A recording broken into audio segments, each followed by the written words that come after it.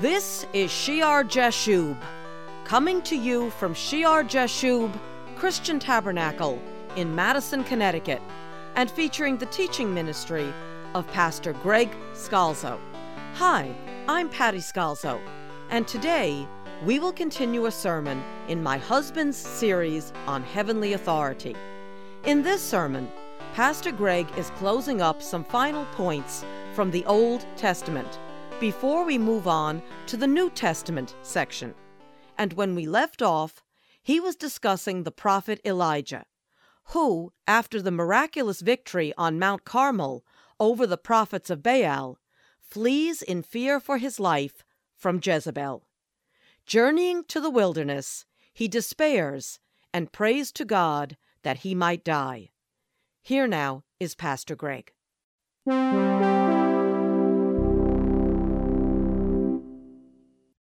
And who is the devil going to attack? Is the devil going to attack some Christian that is in name only and doesn't tell anybody about the Lord and acts like the world and nobody would even know he's a Christian? Or is the devil going to focus all his energy on those that are trying to proclaim the word of God? Elijah is a threat here, right? He's turning Israel back to Yahweh, which means Satan will have no place. Who are the demons going to attack? Elijah.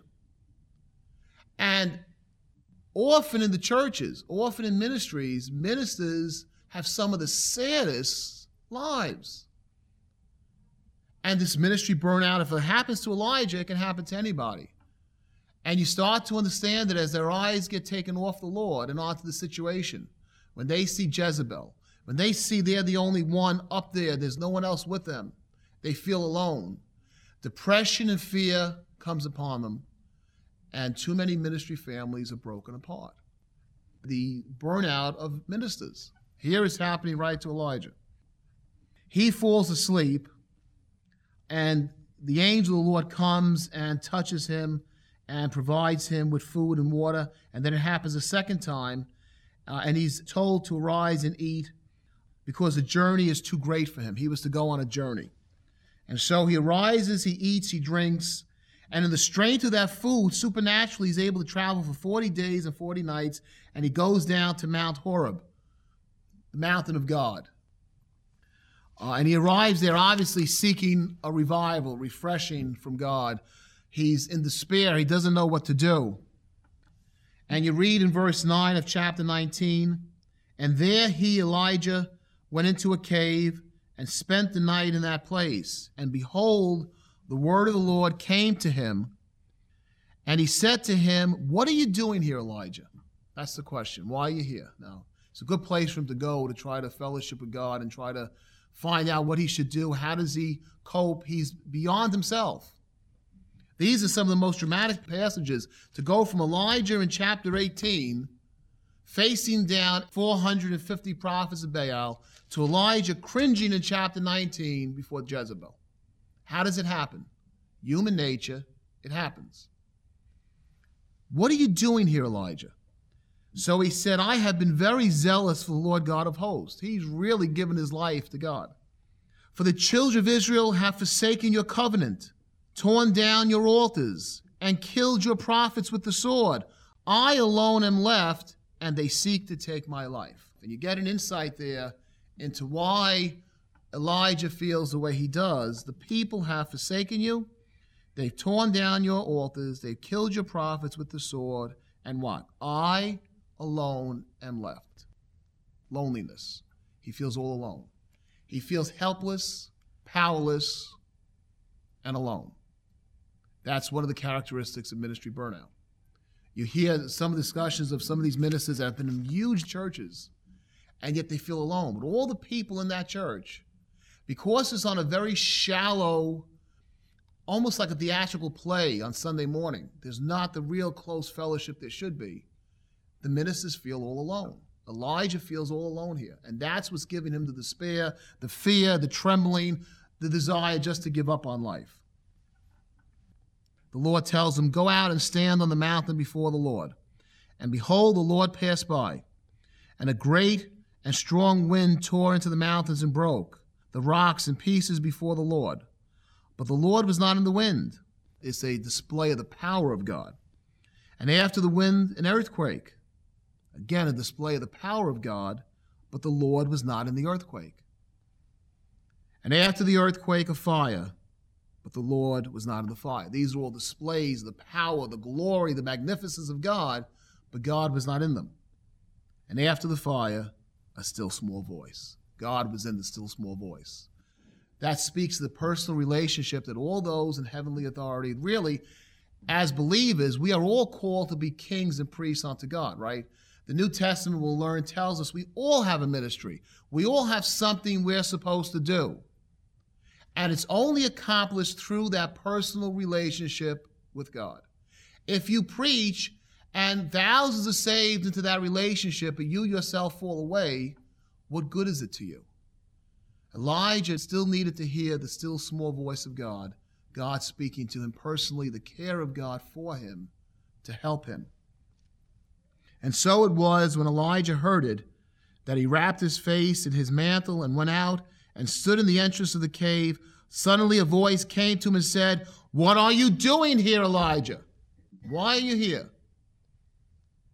And he said, "I have been very zealous for the Lord God of hosts, because the children of Israel have forsaken your covenant, torn down your altars, and killed your prophets with the sword. I alone am left, and they seek to take my life. I'm going to die, and I'm all alone." Again, he repeats the same fear coming out of this prophet. And then the Lord said to him, "Go, return on your way to the wilderness of Damascus, and when you arrive," and he starts to give him a list of things he's supposed to do. Why are you here, Elijah? You know what you have to do. You know the end result. You know what's going to happen to Ahab. You know the destruction on Jezebel. They're in a position of power now, but I'm the Lord God. They won't be in a position of power later on. You go and do what I've told you to do. Don't sit there and cry and whine that you're alone. Do what you're supposed to do. And he gives him charges. He tells him he has to anoint the next king of Syria, Hazael. He tells him he's to anoint the future king of Israel, Jehu. Jehu, who would then overthrow Ahab's son and successor. Most importantly, he tells him he has to go anoint the next generation of prophets. You have to train up the next generation. He has to go and anoint Elisha or Elisha as prophet in his place. There's still work to do. Why are you here? Go. Go and do. Go and do what I've called you to do, and don't be afraid. And all these that he's to anoint will be instruments of God's judgment on the house of Ahab. God will take care of Ahab. God will take care of Jezebel.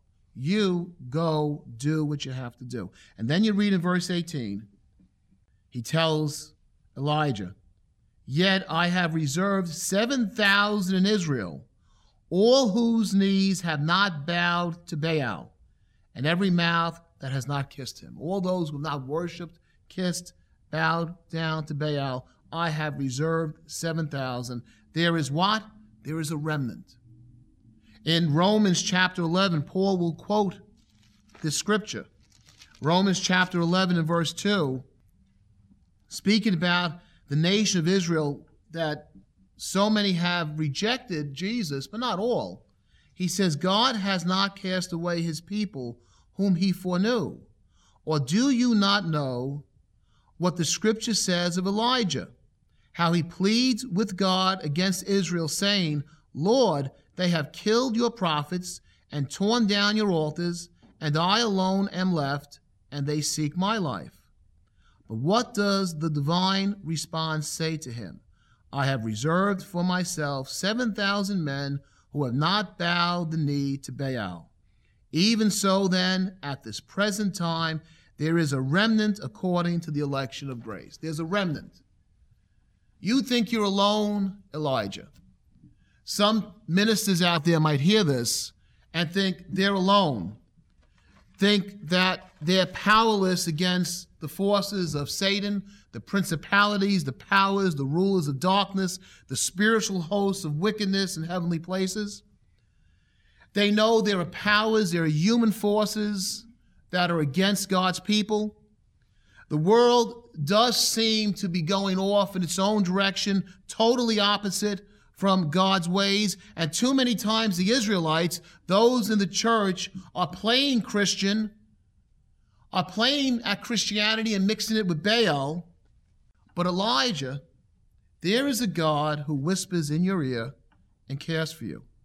And he is the Almighty who knows the beginning from the end, and he has called you to a work of the ages. You are not alone. There are brothers and sisters who do care, who will lift up your hands in the battle. There is a remnant in Jesus Christ that love him just as much as you do. You are not alone. And they need to hear that and receive that and stop looking at all those who are going wrong and look at the few in your churches. And you look out, do you know there are those in your churches that love Jesus Christ just as much as you, that are praying for you? There is a remnant of God who cares for him. That was the message to Elijah. There are 7,000 who have not bowed the knee to Baal. We're not alone. Sometimes we feel alone. Sometimes as believers, we all feel alone. Maybe in your family, you're the only one that's saved. Maybe among your neighbors, you're the only one that's saved, and you feel alone like Elijah. But you're not alone. There are others out there in the same situation, and God is with you. You know the story. You know how it ends.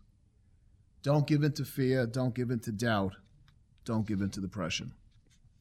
And what does Elijah do? He departs from there, verse 19, and he goes and he does exactly what God tells him to do. So in the case of Elijah, we see the message of ministers, what it should be, not to compromise, to purify your faith. We see how even Elijah can fall. He's human. He can become fearful. He can become doubtful. He can want to give up. And the message to him is that there is a God who loves you, who cares for you, that personal relationship of you to him, and you're not alone. There is a remnant. There is a remnant that returns unto God. The other two men we'll mention only briefly. In the Old Testament, there's Jonah.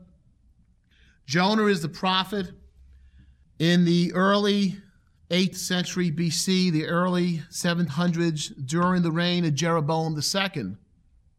And we all know the account of Jonah, how God calls Jonah to preach repentance to the wicked people of Nineveh. But Jonah turns down the assignment and he tries to flee to Tarshish by sea. And you know what happens after that. And the point there being, you can't flee from God's calling. If he has ordained you for a purpose. Now you remember, we speak a lot in the Heavenly Authority series about those called to public ministry, right? Don't forget that every Christian is called to some type of ministry. If God has called you, if he has ordained you for a purpose, you can't hide. You can't run to Tarshish, to Spain. You can't go out on a boat and say, well, I'll get away from him. There's no place to get away from God. If you're called to do something, you have to do it.